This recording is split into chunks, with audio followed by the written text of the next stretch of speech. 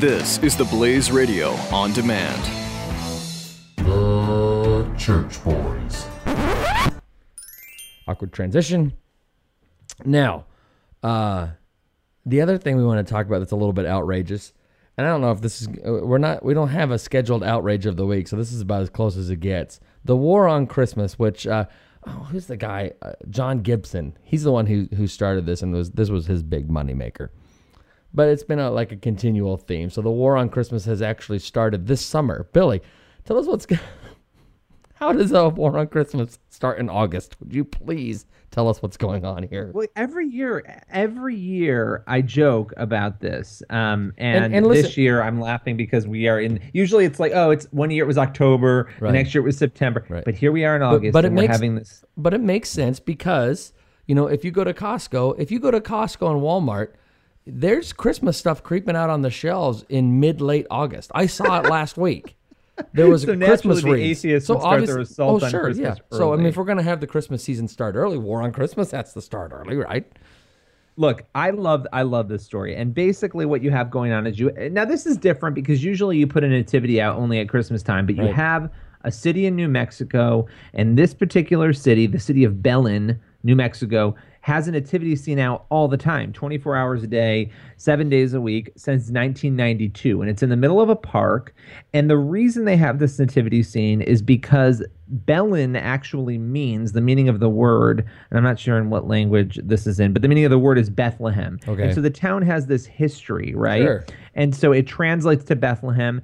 And 275 years, the city has been around, and it's had a rich history after being founded in 1740 of having nativities, of having the presence of this. So the town looks at it as like a piece of art, as a historical associated piece of art. Now the Freedom from Religion Foundation comes in, demands its removal, and in a lot of these towns pound sand Freedom from Religion, peeps. Right. Well, okay, that's what the mayor is telling me. And I know you want to tell us more of the story, and I want you to, but the word Bethlehem, okay, the name of the town Bethlehem, there's only one thing in the history of mankind associated with Bethlehem, for the most part. I mean, I'm sure there are people who are locals who say, no, I associate this with it. But, I mean, as far as the world goes, Bethlehem has one characteristic, and that's the birthplace of little baby Jesus. Oh, I thought you were going to say goat's milk. Maybe goat's milk. That's a close second. But little baby Jesus. That's the point, though. Right? You think, but you hear the word Bethlehem, you immediately think little baby Jesus. Whether you are Christian or not, atheist, God-fearing, whatever, it doesn't matter. Everybody with any sense of history at all hears the word Bethlehem, they think baby Jesus. Now, any town that's named Bethlehem, it's named after that town. So why wouldn't you have a giant, why wouldn't you have, but would make sense if a town wanted to have a giant nativity as part of, we're named Bethlehem. Bethlehem is known for this piece of history. This isn't, if you look at it, it's not a religious piece. It is a picture of history.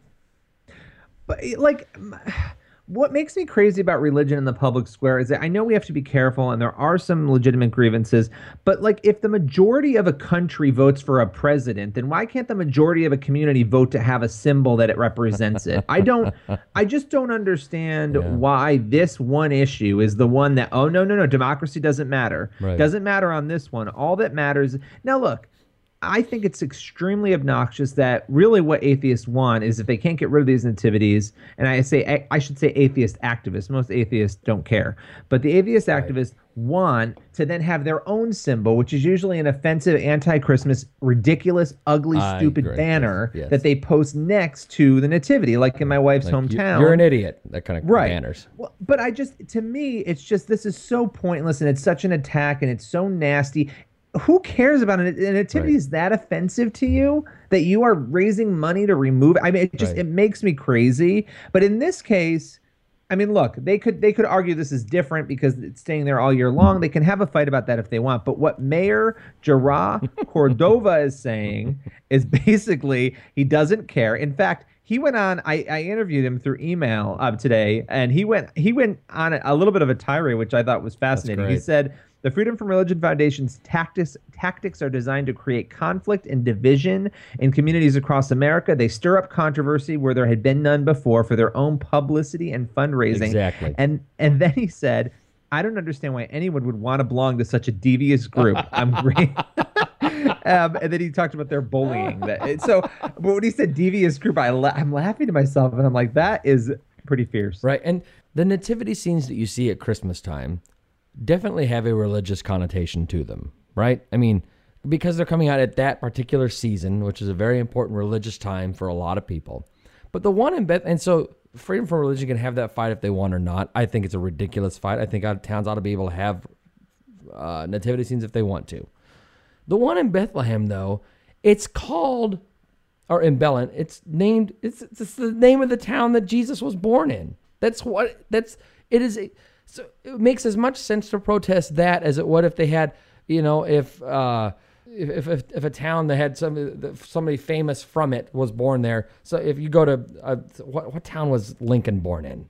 Do you remember? I don't even remember. It's somewhere in Illinois because I've been there. Okay, so the city where Abe Lincoln was born. If they had, a picture or a sculpture of Abraham Lincoln in the city he was born in, because it's a historical figure. This is a historical event, and this town is named after the town where this historical event happened. So they have a replica of the historical event to point out this is what we're named after, and it'd be the same thing, or this is what we're known for. This is what the name of this town is known for. So any other town, if you've got something that's just a picture of a historical event, I don't understand what the problem is. That is not a religious thing. That is a picture of a historic event.